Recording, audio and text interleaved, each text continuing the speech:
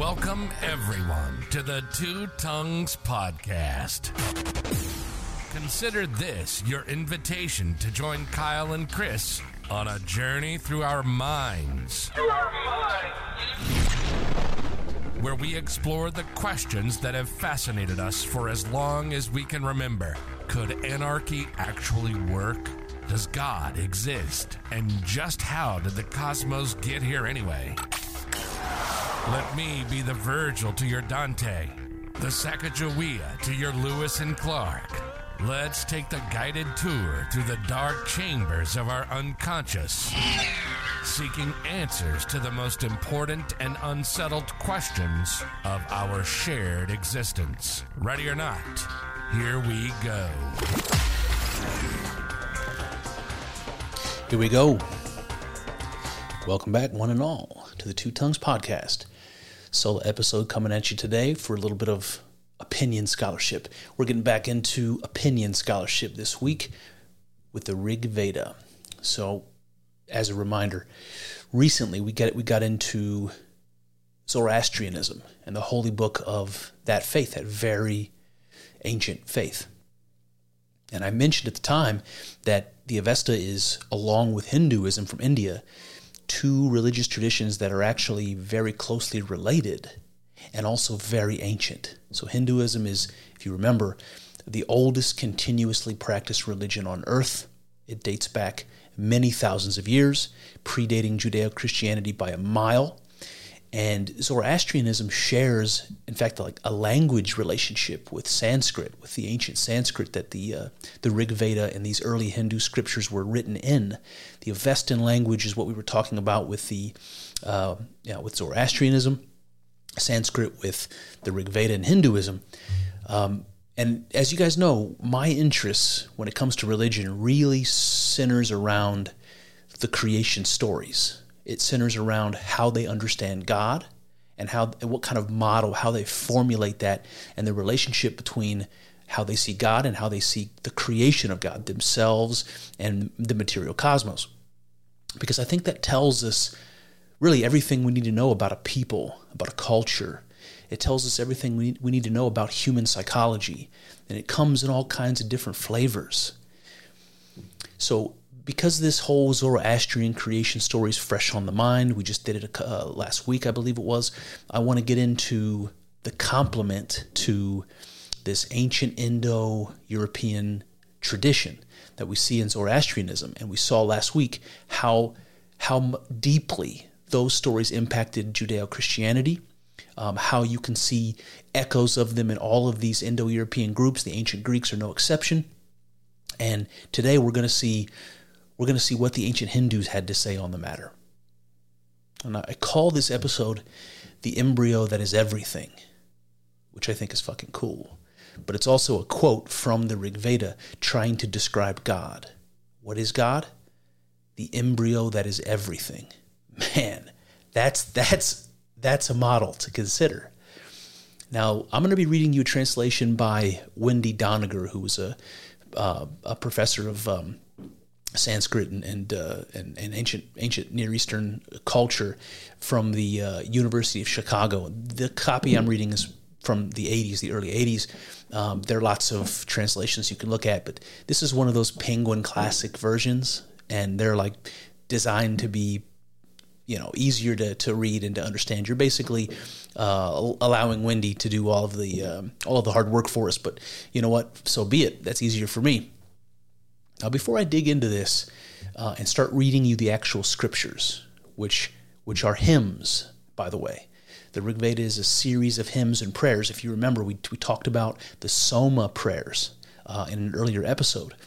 What we're going to do here is focus on a couple of these stories that have to do with the creation of the cosmos.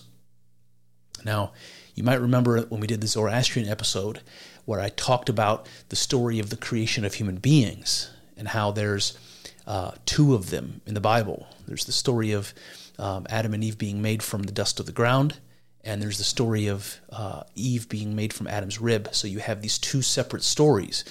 Like that, in the Rig Veda, we have multiple stories about how the cosmos came into being, And they're related in interesting ways, but they're not identical. And it's important to understand that these ancient religious people, these ancient philosophers, were trying to wrestle with an idea that is beyond comprehension. They're trying to wrestle with the idea of what was here before being in order to bring it into existence. That's God. That's the embryo that is everything. And there's themes that are going to run through this that are going to ring true to you, that are going to sound familiar to you. Sacrifice is a big one. But before I get in, I want to make a distinction, because in these polytheistic religions of the ancient world, many of them, most of them, worship multiple gods. And not all of them had an idea of a high God or a monotheistic God. And so it's difficult to understand the difference when they're talking about the gods versus God. And there's a hymn in the Rig Veda that says, I'm just going to take a tiny piece of it, but I think it speaks to this, and it's worth noting before we jump in. This is hymn 2.30 of the Rig Veda, and it's a hymn to all the gods. And there's a piece in this hymn. This is basically a prayer that's said out loud, and it goes like this. You gods who belong to all men. So I'm just taking a tiny piece. I want you to hear that. You gods who belong to all men. And I want to give you a contrast to this.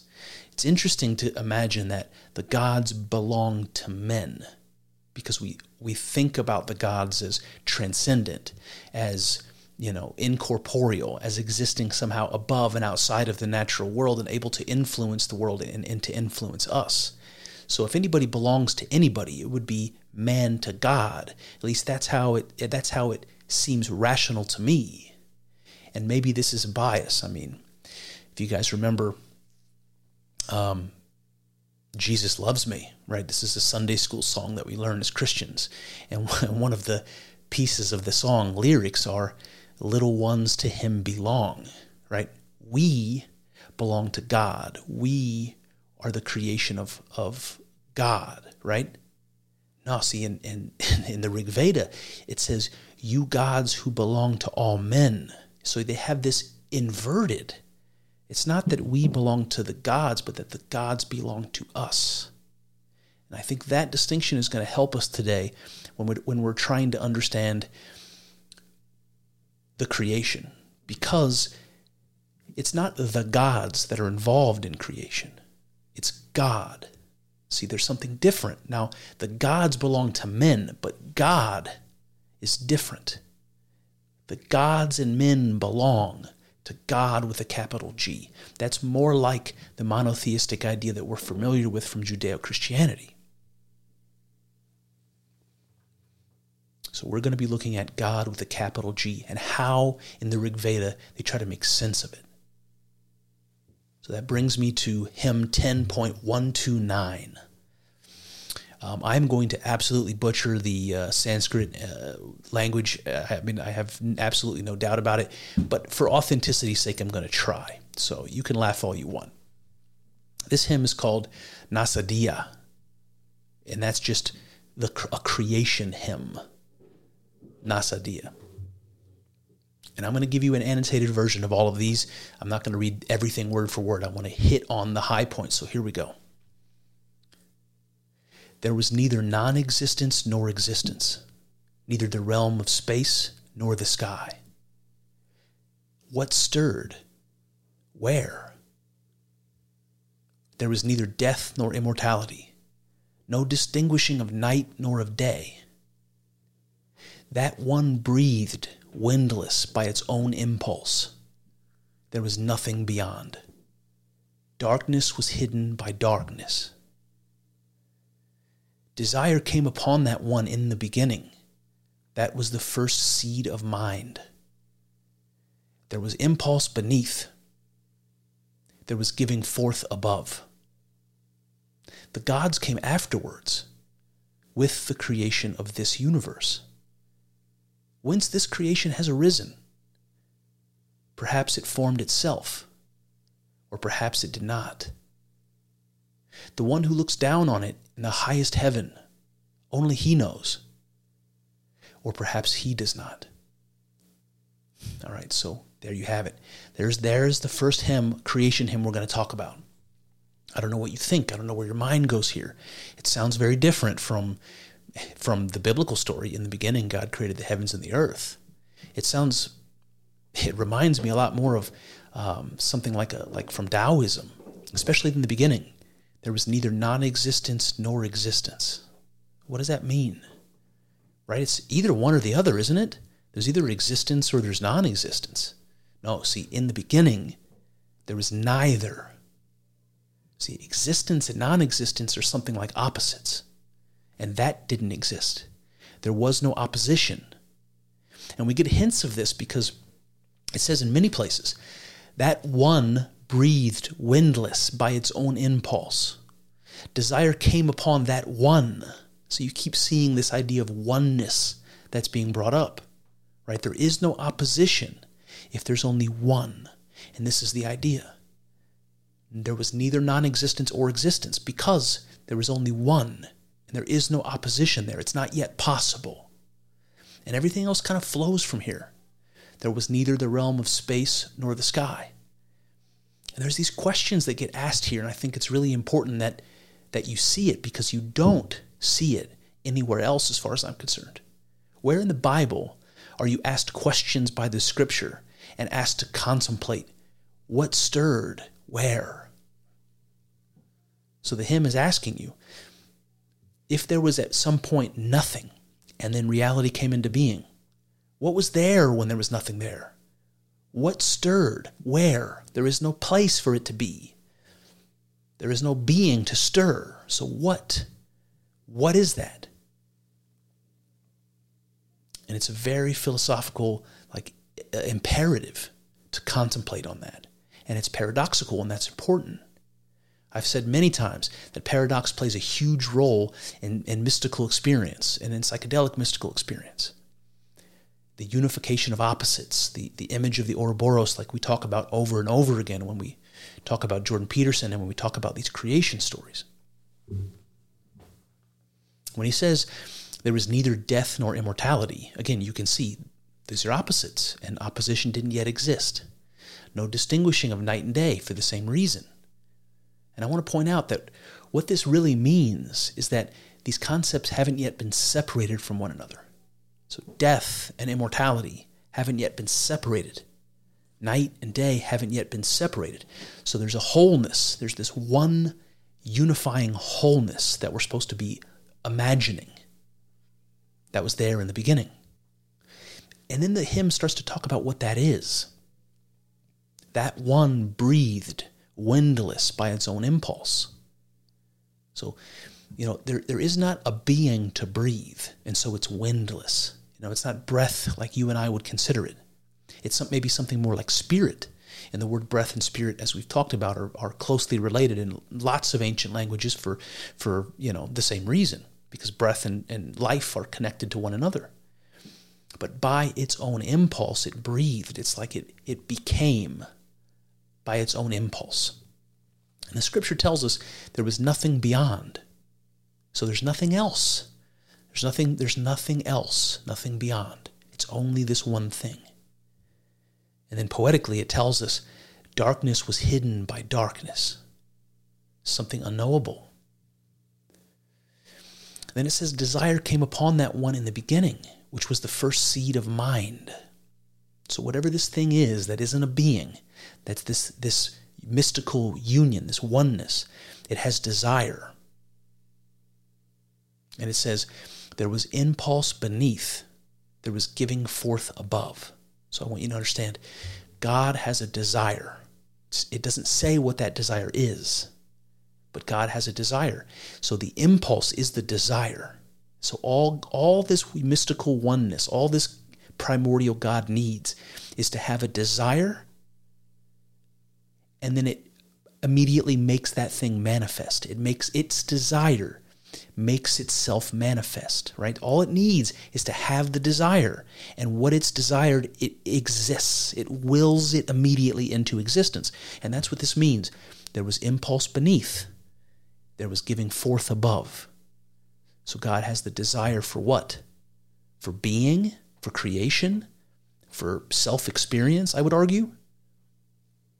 And as soon as it has that impulse, boom, you have existence.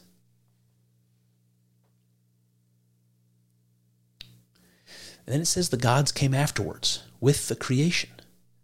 So again, this is the difference between God with a capital G and the gods, which are seen as psychological forces. They're seen as natural forces. They're seen as transcendent things beyond human power and human knowledge, but they're not the ultimate thing. And then it leaves us with this paradox, this beautiful paradox, where it says, whence has the creation arisen? Perhaps it formed itself, or perhaps it did not.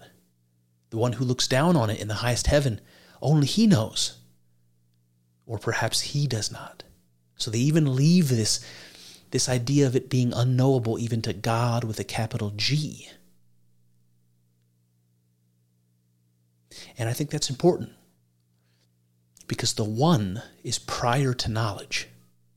It can't know anything. And the reason is that knowledge requires otherness. It requires separation. Like if I am all that exists, I can know nothing because there's nothing to know. I'm the only thing that exists. There needs to be something other, something that's an object of my knowledge. And this is why even God with a capital G doesn't know, because it's prior to knowledge. And you see how philosophical this is. And I want to connect this idea of this hymn being some sort of a exercise in meditation or an exercise in contemplation. Your mind has got to get involved and it has to participate because it asks you what stirred, where, right? You have to think about that and allow your mind to pose. What might it be that was there before there was anything there? And what could that mean? And that brings us to another hymn about the creation. It's short and sweet, but I like it. It's hymn 10.121. It's called The Unknown God, the Golden Embryo. So why the unknown God? For all the reasons I just said. Because it's prior to knowledge. That's why it's the unknown God. What is the golden embryo? Well, we're about to find out. It goes like this. In the beginning, the golden embryo arose. Once he was born, he was the one Lord of creation. He held in place the earth and the sky. He who gives life, whose command all the gods obey. His shadow is immortality and death. When the high waters came, pregnant with the embryo that is everything, he arose from that as the one life's breath of the gods. He who in his greatness looked over the waters, which were pregnant with doxa, bringing forth the sacrifice. He who was the one God among all the gods. And that's it. So I'm going to give you some explanation. I know you probably don't know what doxa means, and I didn't either when I first read this. So let me just elucidate this for you. When it says, in the beginning, the golden embryo arose. So you have to imagine, what is the golden embryo? What could that possibly mean? So we know what an embryo is. It's an egg. So it's something like a cosmic egg. And why is it gold? What's all the symbolism and imagery that goes with gold? You know, it's perfect. It can't be corrupted. It doesn't rust. It doesn't fade. It shines like the sun. It's perfect. You know, it's the highest of all metals, right? So you have this idea of this perfect egg, this cosmic egg. It was there in the beginning. And then when it was born, it was the one Lord of creation. So you have this mystical unity. The oneness is still there and it's still important. And what it does is it holds the earth and the sky in place. And so you see this idea of the oneness being separated. The earth and the sky get pushed apart from one another. And we saw that before in Zoroastrianism, if you remember.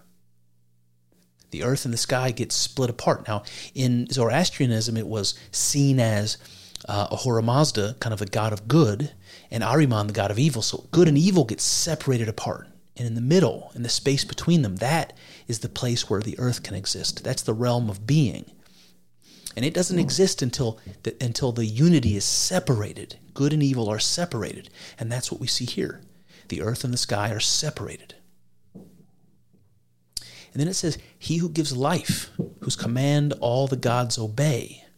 Right? So this is another way of separating God with a capital G from all of the gods that Hinduism poses, or any polytheistic religion poses, as transpersonal, psychological, or natural forces. His shadow is immortality and death. So you see the opposites there again. Then he says, when the high waters came, pregnant with the embryo that is everything, he arose from that as one life's breath of the gods. Now, one life's breath means something like that which is life in all of us is one thing. So life is something like one thing. And so you have this mystical unity there. And the breath of the gods, like that which is life, even for the gods. That's the same thing that's life in general, life for me and you. Life for God with a capital G. If there's a distinction between God with a capital G and what we call life, that's not clear. But there's something else interesting here. Apart from this phrase, the embryo that is everything, which I love. It's like when this cosmic egg hatches, or what is within it, is the potential for everything that will ever be. And that's how I understand God. I understand God to be potentiality, that from which anything can be or can become. But when it begins, it says, when the high waters came, pregnant with the embryo that is everything. What are these waters? What are high waters? So if we go back to like the biblical account as an example, they talk about this cosmology, which is separating the waters above from the waters below. The waters below are the seas and the oceans, let's say. The waters above are like the expanse of space, the cosmos. So when the high waters came, right, this is like when space emerged. But it's also important to understand that from a psychological perspective, water are seen to be a symbol of the unconscious. And I think there's a parallel meaning here. You know, the unconscious and the expanse of space are something quite like one another. They're both infinite. They're both the foundation for other things. In the case of unconsciousness, it's the foundation for consciousness. In the case of space, it's the foundation for the stars and the black holes and the planets and all that sort of thing. So the high waters are something like the unconscious, and it's pregnant with the embryo that is everything. That's something like consciousness, you could say. And then a little bit later on, there's a parallel that I want to bring to your attention where he says, he who in his greatness looked over the waters, which were pregnant with doxa. Now, doxa is this creative principle, but it's also specifically the masculine creative principle, because there's a feminine and a masculine. And remember, there's always a pair of opposites here. Doxa is one part of this. And it's identified with a god who we're going to see in a minute called Prajapati, and also the seed of things. So when he says, he who in his greatness looked over the waters, I can't help but be reminded of Genesis in the creation story, when it says the Spirit of God was on the surface of the deep. Because again, you see the same idea. You see the waters. You see he who in his greatness was there looking over the waters. This is the Spirit of God on the surface of the deep. I think that's a very interesting parallel. And then it ends by saying, he who was the one God among all the gods. And this is very important because in Hinduism, especially in the later forms that you see in the Upanishads, God, all of these multitude of gods, and there are thousands or millions, let's say, they're all considered to sort of roll up into one another. And you'll often hear different names of gods that are used, and they just mean the same God. And it's hard for me to understand why. It's like in different contexts, in different places in India, you know, the god might be called various things. And again, in the Upanishads, Brahma, the great god, who's also associated with Prajapati, who we're going to talk about in a minute, he's basically the god to which all of the other gods roll up to, meaning that every god is sort of an emanation of Brahma. And there are three sort of important, key gods, Brahma, Vishnu, Shiva, but all of the gods that exist are emanations of that trinity, Brahma, Vishnu, Shiva. Now, Brahma, Vishnu, Shiva are also emanations of the one God. They roll up to Brahma. So ultimately what you have is one God. And I would argue that this is a form of monotheism. And you can scoff at that all you want as a Jew or as a Christian or as a Muslim. You can scoff at that all you want. Because it's hard to deny that even we, in our monotheism, acknowledge angels and demons of all sorts, powers and principalities, cherubims and seraphims, and all of that, right? We can allow for all of that and still pretend that God is one. And Christians get even more bold. We start talking about Father, Son, and Holy Ghost and still claiming that God is one. And this, I think, is a parallel worth bringing to this idea of the one God among all the gods. That brings me to the next hymn we're going to talk about. Hymn 10.90. It's called Purusa Sukta, or the Hymn of Man. Now, man is misleading here. We're not going to be hearing about the creation of man. But the word the man is going to be used. And it's used to denote something that in the scriptures are called Purusa and Prajapati and Brahma. All of these words have been used to describe what I'm getting ready to tell you. The man in the hymns that we're going to talk about isn't a man like you or I. It's God with a capital G in a very particular understanding. So the story we're going to read is one where the gods create the world by dismembering the cosmic giant. And this is God with a capital G, Purusa. He's the primeval male who is the victim in a Vedic sacrifice, so a sacrificial act.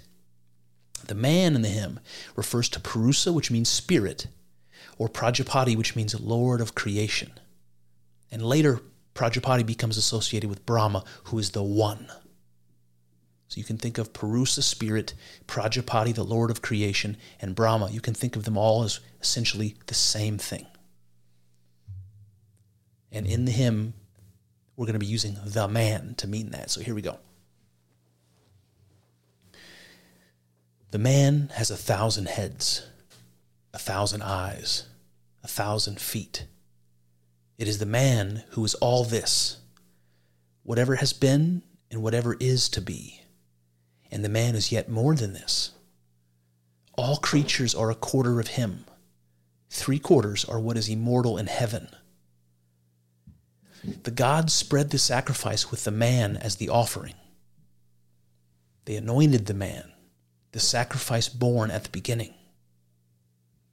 From that sacrifice in which everything was offered, the melted fat was collected, and he made it into those beasts who live in the air, in the forest, and in villages. The moon was born from his mind, from his eye the sun. Indra and Agni come from his mouth, and from his vital breath the wind was born. From his navel the middle realm of space arose. From his head the sky. From his 2 feet came the earth, and the quarters of the sky from his ear. Thus they set the worlds in order. And that's it. So what does that remind you of? I mean, there's all kinds of interesting stuff here. Firstly, let me bring to your attention, the God is being sacrificed, and from his being, the cosmos is being created. And that reminds me of a little book we read together on the podcast in season 1 called God's Debris by the infamous Scott Adams of Dilbert fame.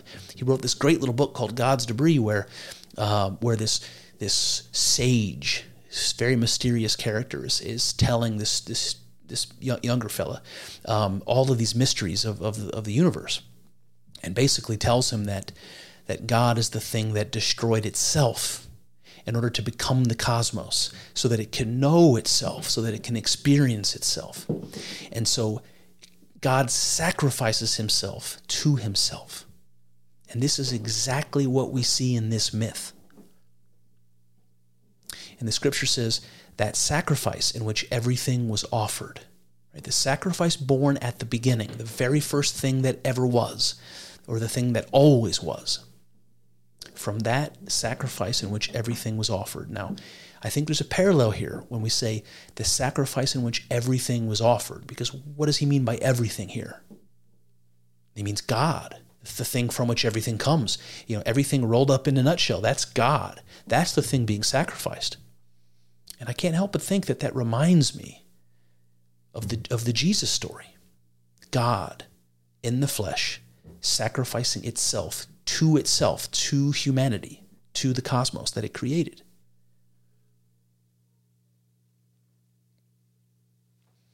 And it talks about how, just like they would make an animal sacrifice, right, in these ancient times, the fat is collected, right? And this is exactly what follows in the story. The fat was collected from the god being sacrificed and made into the beasts who live in the air, in the forest, and in villages, right? That's animals and birds and man. And the moon is born from his mind, from his eye, the sun. The god Indra and Agni come from his mouth. His vital breath becomes the wind. His navel becomes the middle realm of space, his head the sky, his feet the earth. So his being is broken up and created into material reality, including the creatures that live in it, like you and I. It's a great story, and not just because I can connect it to God's debris, which I loved, but because this story in particular, this Indo-European, this very ancient Indo-European story, we see lots of other places. So I want to read for you really quickly a couple of similar stories. Remember, we're talking about India, ancient India right now. What I'm going to do is give you a story. It's from the Prose Edda. If you don't know what that is, it was written down really much later the story is much more ancient. It was written down by a gentleman named Snorri Sturluson, and it is the Norse creation story. So now we're going way up to Scandinavia, and I want to read this to you and tell me what stands out.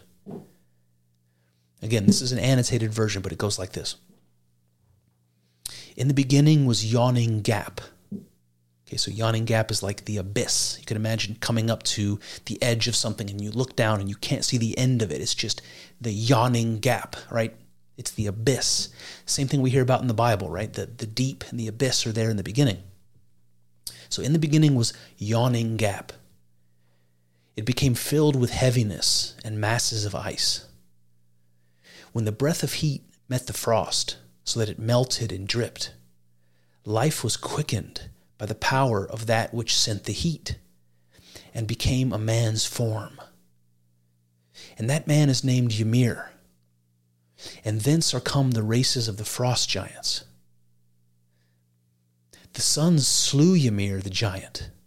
Lo, where he fell, there gushed forth so much blood, that with it they drowned all the race of the frost giants, save that one, whom the giants called Berglamir, escaped.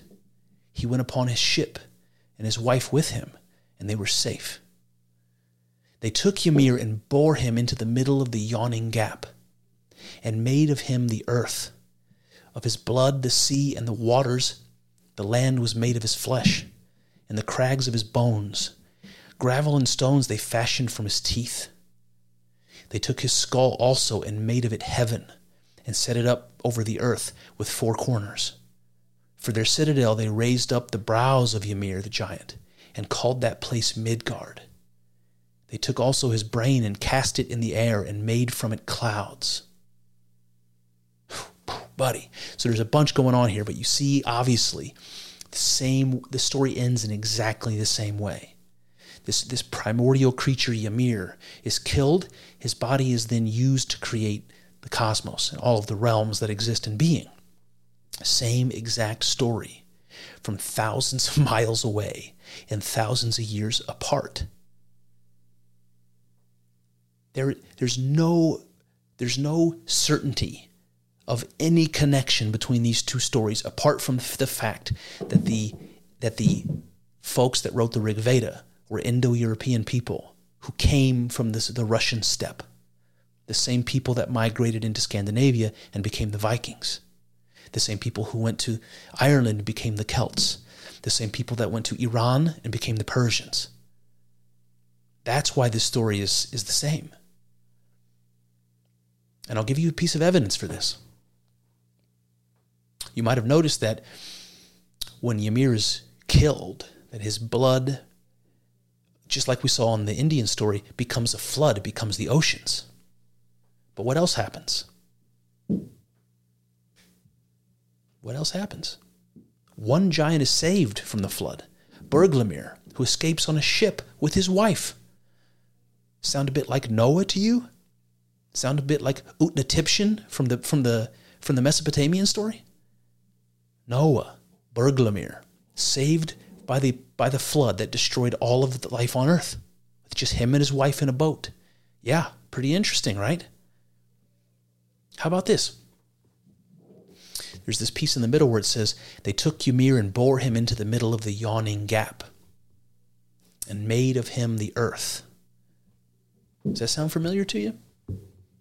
Remember last week when we did the Zoroastrian story, when the spirit of good, Ahura Mazda, and the spirit of evil, Ahriman, are separated, the space in between them becomes the place where the earth exists. Listen to this. Into the middle of the yawning gap they bore him and made of him the earth. You can see that there. But I'm not done. Let me give you one more. Let me take it a step further, and this is going to be a little bit of a curveball, at least I hope it is. Why don't we take a little tiptoe over to China for a second? China? Were there Indo-Europeans there? Nope. But we're going to tell you a story that's going to sound an awful lot like this. Now, there's many creation stories in ancient China. Lots of tribes, lots of people, lots of time. It's a very old civilization. But one of these creation stories, which was adopted by the Taoists, from what I could tell, the story dates to maybe as far back as 1000 BC, maybe even further back. But they know of this story from the Zhou dynasty. And it's the story of a god called Pangu. And here's an interesting fact. Pangu is depicted as a hairy giant with horns on his head. If you wonder why I point that out, it's because Ymir, who we saw in the Scandinavian story, is a frost giant, right? He is a giant. Pangu is a giant. The Chinese story goes like this. In the beginning, there was nothing. The universe was in a formless primordial state. It coalesced into a cosmic egg for 18,000 years. Within it, the perfectly opposed principles of yin and yang become balanced, and Pangu emerged from the egg. Pangu began creating the world. He separated yin from yang, creating the earth and the sky. To keep them separated, Pangu stood between them and pushed up the sky. After 18,000 years had elapsed, Pangu died. His breath became the wind, mist, and clouds. His voice thunder. His left eye the sun, his right eye the moon. His head the mountains, his blood rivers, his muscles fertile land, his facial hair the stars and Milky Way. His fur bushes and forests, his bones valuable minerals, his marrow precious jewels, his sweat rain, and the fleas on his fur became animals. All right. You can obviously see the parallels, whether we're talking about the Hindu story of Prajapati, whether we're talking about Ymir or Pangu from China. You see this primordial god being a self-sacrificial being. He dies in order to become the cosmos. Now, there's a couple things that are worth mentioning here. We have this idea of a cosmic egg in the Chinese story, exactly like we saw in the Hindu story. And within that egg, we have perfectly balanced principles. We have opposites, yin and yang. right? That is the Ouroboros. That is opposites in union, exactly as we see in all of these stories. And Pangu emerges from that egg, creates the world. He does the exact same thing we see in all of these other stories. He separates this mystical oneness. He separates that thing into two, into opposites. He creates yin and yang. And when he does, that separates the earth from the heavens, the earth from the sky. Exactly as we saw in the Hindu story. Exactly as we see in the imagery from Zoroastrianism, where evil and good are separated from one another.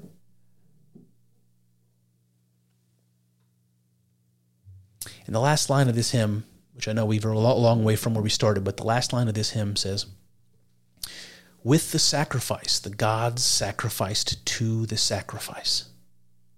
I love that. I love that. It's paradoxical, but it shows you this idea of sacrificing self to self. And that's philosophically and conceptually very important to understanding what God is, what God means. With the sacrifice, the gods sacrificed to the sacrifice. And then it says, these were the first ritual laws. What does that mean? It means that the primordial God sacrificing himself to become being, to become the material cosmos and life on earth, you and I and all things for all of time. That is a embodiment and an illustration of a fundamental law, something like the 10 Commandments are in the Bible. What is that? Something like sacrifice is the primordial moral obligation. And we are to repeat that sacrificial act. We are to be a fractal mirror of God. We are to do as God did in the beginning, to sacrifice ourselves to ourselves. What does that mean? Anybody with children knows what that means. You empty yourself into your children. You live and die for them. You live for them and not for yourself. That is self-sacrificial. I can't remember the name of that church, but there's a church in Spain that sometimes Jordan Peterson will bring up. They've been building it for, hundreds of years. And all of these craftsmen and workers died. The architect, of course, died. And they're continuing to build it. And the people who started it will never see the end of it, But they're still working towards it. Why? That's a sacrifice of oneself to who? To future generations. To oneself. Because what is the difference between you and I? What is the difference between me and some future person? This is key. Sacrifice. That's the first ritual law. That brings me to the next hymn. Hymn 10.81 and 2. It's interesting. It's called, here we go again, it's called Visvakarman. Visvakarman, which means the All-Maker. Now, I want to point out that while we're talking about Indo-European people, and we talked about the Scandinavians earlier, the Scandinavians have a god that's not unlike Brahma, not unlike Zeus to the Greeks. The god is called Odin, or Woden if you're Germanic. And Odin was called the All-Father. Right? Now, this hymn is called the All-Maker. And I wonder if there's a connection here. If the Indo-European link between the Scandinavians and the ancient Hindus is the reason why we see God called something much like All-Father. I'll leave that up to you, but here we go. With eyes on all sides and mouths on all sides, with arms on all sides and feet on all sides, the one God created the sky and the earth. Ask yourself in your own hearts, what base did he stand on when he set up the worlds? The All-Maker, Lord of sacred speech. The All-Maker is the one who forms, who sets in order, and who is the highest image.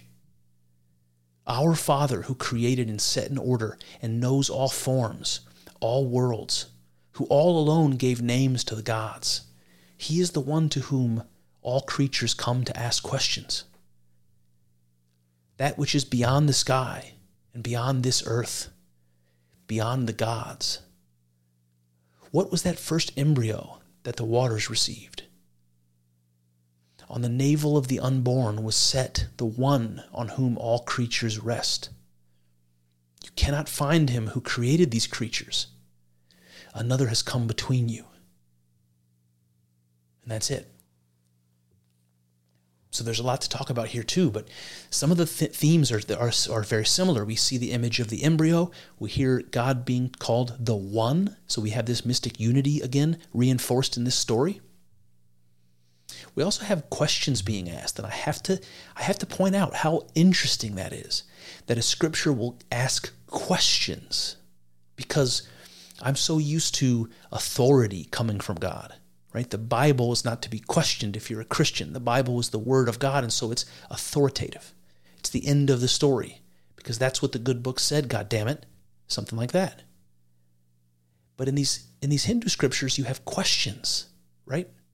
From whence, it asked earlier. Now it says, ask yourself, what base did he stand on when he set up the worlds? And so you're put into this contemplative state of mind where you're trying to imagine what was there before anything existed, and how God could, on what platform is he standing, right? When he creates time and space, when he creates the earth, right? If we all stand on the earth. If the earth doesn't exist, what is God standing on, right? So you're asking yourself these paradoxical questions, and it's the scripture itself that's asking you those questions. That's asking you to think about it. And so you participate in this prayer by thinking. It's a unique thing. It's not something you can be helped with. It's not something a priest can do for you. You have to do it yourself. And I think that's very interesting and very important, and maybe missing in lots of other religious traditions. What about this part, where he says, the All-Maker is the Lord of sacred speech? So I can't help but think about this Christian idea of the Logos. Right? The Logos is said to be that which God is. It's associated with speech. That's why it's called the Word. In the beginning was the Word, and the Word was God, and the Word was with God. So here you have something tying together this All-Maker, the Lord of sacred speech, to God, the Logos. And he says it's the one who forms, who sets in order, who is the highest image. And we have that same language in Christianity, right? In Judaism, we're made in the image of God. And form and order, these are things that are tied, also associated with the Logos. And for more Christian imagery, if it sounds familiar to you, our Father who created and set in order, right? Our Father who art in heaven, we see that idea of a shared origin, of a shared Father, the All-Maker, the All-Father. He who gave names to all the gods, and I can't help but think about Adam in the garden naming the animals. It's like participating in creation. And it says he's the one whom all other creatures come to ask questions. He's the only all-knowing entity, if I can even use the word entity. That which is beyond the sky and beyond the earth and beyond the gods. Right? So here's another difference, another distinction to understanding the gods versus God with a capital G. That thing is beyond the gods. Then they ask the question again, another question. What was that first embryo that the waters received? And this last bit is interesting, and I love it, actually. It's very poetic as well. On the navel of the unborn was set the one on whom all creatures rest. So the foundation of all existing things, the one. It says, you cannot find him. Another has come between you. So you seek for God in creation. You seek for God in people and in the cosmos and in the stars, and you can't find him because something has come between you. Now, I looked at the commentary on this, and it says that ignorance has come between them. And there's something like this in the Bible, right, where Adam and Eve eat the fruit of the tree of knowledge, and they're kicked out of the garden, and now they have this distance between them and God. They used to walk with God. They used to be in God's presence, and now they're separated from God. And so there's some idea like that, like ignorance or sin or something comes between you. But I think differently. I think you might say that the veil of perception comes between us, or what Bernardo Kastrup calls the dissociative boundary. So I think that God, understood as the one, is really the deepest truth about God. The one. And like I mentioned before, if I am the only thing that exists, then I can know nothing. The knowledge is not possible. Experience is not possible because there isn't anything else. There's nothing to know about. There's nothing to experience. And so what God does, as we see in these stories of sacrifice, of God sacrificing itself, is that God sacrifices its unity, its oneness, to become opposition, to become other. And we can see that otherness as the material cosmos.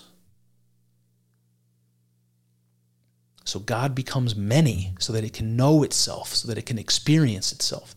And we look around and we exist within a world that is God. And every creature we interact with and speak with and eat, that's God. And we have nothing, all of our experience is nothing but an experience of God. Everything is self-experience. I think that's the truth here. And what's come between you and God is this dissociative boundary, this veil of perception, whatever it is that keeps you from seeing the truth, that we are all one. And that's what lifts in mystical experience, when you have that one with the universe feeling. That veil lifts and you see that truth or glimpses of that truth. That brings me to the last story we're going to talk about, which is the shortest. Hymn 10.72 of the Rig Veda. It's called Aditi and the Birth of the Gods. So you'll remember earlier I talked about Daksha, and I said that's like the masculine creative principle. It would be the I don't know which one is masculine, yin or yang, but one of them is. So that's the parallel. Aditi is the feminine version. So the opposite of the yin to the yin to the yang, or the male to the female. And so that's what we're going to talk about here, Aditi. And it goes like this. In the first age of the gods, existence was born from non-existence. After this, the quarters of the sky were born from her who crouched with legs spread. All right, so let me stop there for a second. Who is she who crouches with legs spread? Well, the image here is of a woman giving birth. And so there's this very ancient idea of this primordial creative goddess, the thing that we call chaos in the ancient Greek stories, but it's also indicative of this Ouroboros, this union of opposites. It's like the cosmic egg. So you can imagine the woman with crouched legs is the cosmic egg, and she's giving birth to the Pangu. She's giving birth to the Prajapati. She's giving birth to material reality and to existence. So that's what it means when it says, after this, the quarters of the sky were born from her who crouched with legs spread. The earth was born from her who crouched with legs spread, and from the earth the quarters of the sky were born. Then it goes on, from Aditi, Daksha was born. From Daksha, Aditi was born. So we're going to have to focus back in on this to show you what I mean. But what's happening here is that this great, primordial egg, great goddess type of a figure here is giving birth to the sky. Then it says the earth was born from her. Then it says from the earth, the sky was born. So you see how we have a paradox. The sky is born from her who bore the earth, but then the earth from the earth the sky is born. So we have multiple accounts of where the sky came from in the same sentence. The sky came from her with crouched legs. The sky came from the earth. So it can't be both, right? So we have a paradox here. It's actually kind of a circular paradox. And you see that again in the second sentence. From Aditi, which is the female creative principle, Daksha was born, who's the male principle. From Daksha, Aditi was born. So how can it be that Daksha is born from Aditi if Aditi is born from Daksha? This entire thing here is about paradox. It's about the impossible. It's asking you to contemplate the impossible and also to contemplate how something can be self-created. And what you see here is self-creation through division into opposites. So how is it that something can be born from nothing? What Aristotle called the unmoved mover, the uncreated creator. How can that happen? How can that be? Through division into opposites, right? Because once you have doxa, you have aditi. Once you have aditi, you have doxa. You can't have up without down. You can't have hot without cold. The opposition imply one another. It's a mutual and simultaneous creation, self-creation. That's the thing that God is, whatever that might be. And that brings me to my conclusion. It is uncanny how different in form, but similar in content, the Hindu creation accounts are from those equally ancient Indo-European myths from Iran and Scandinavia. It is much harder to explain their reach into the Far East, and yet there is no denying it. What this tells me is that they are deeply, deeply ancient. They have had time to spread the world over and to diverge not only in form, but in language. So these stories are so old that they're carried by people throughout the world for so long that they develop completely different cultures and languages. That's how old these stories are. Now, there's some unique and compelling differences in the Hindu accounts. What sets them apart are a direct confrontation with the mystery of God in contrast to the gods, and with a level of introspection that is not seen anywhere else. We saw many examples where the scriptures ask questions to the faithful and compels them into contemplation. We are asked, what stirred, where, in the context of the ultimate beginning? What could stir indeed before there was any being? And where indeed before there was any space or time? Later we are told to ask ourselves, in our own hearts, what base did he stand on when he set up the worlds? And this drives us to a very specific idea. Was there something before there was anything? What could that mean? We are forced into mystical paradox. Is there any reality beyond material being, beyond space and time? With this unknowable fact in mind, we are asked again, what was the first embryo that the waters received? It is this that separates the idea of God from the gods, the ultimate from the merely transcendent. The Hindus, unlike any of their ancient peers, struck directly at the heart of the religious mystery. We can see them wrestling with God, as the Old Testament puts it, with their confrontation of paradox, of the union of opposition. They openly attest that oneness was present before creation, that it is eternally present. It is the idea of the self-created and the self-fulfilling. The scriptures tell us that the opposites created one another, mutually, simultaneously. The hymn goes, from Daksha, Aditi was born. From Aditi, Daksha was born. And we can see the image of the Ouroboros. The very same thing that was there in the beginning, the cosmic egg, the embryo that is everything. The masculine Daksha and the feminine Aditi together in mystic and paradoxical union. The impossible, the complete, the many and the one. The separation of these opposites is seen as the beginning of mind and of being. So there's a connection between the state of our existence and being conscious. Otherness makes knowledge possible, and therefore experience. We are given the imagery of heaven and earth being pushed apart, so that the opposites give way to the realm of being. We see the same when Pangu hatches from the cosmic egg to hold the sky apart from the earth. Also when the ancient Greeks speak of Gaia and Uranus hatching from primordial chaos. And we shouldn't forget our own Judeo-Christian account of God who, in his opening act, separates the heavens and the earth. What is the God that creates this way? through separation and opposition, and through self-sacrifice? This is the question in the Rig Veda. It isn't any one God. It isn't even all of them. It is, as the hymn says, that which is beyond the gods. So what is it?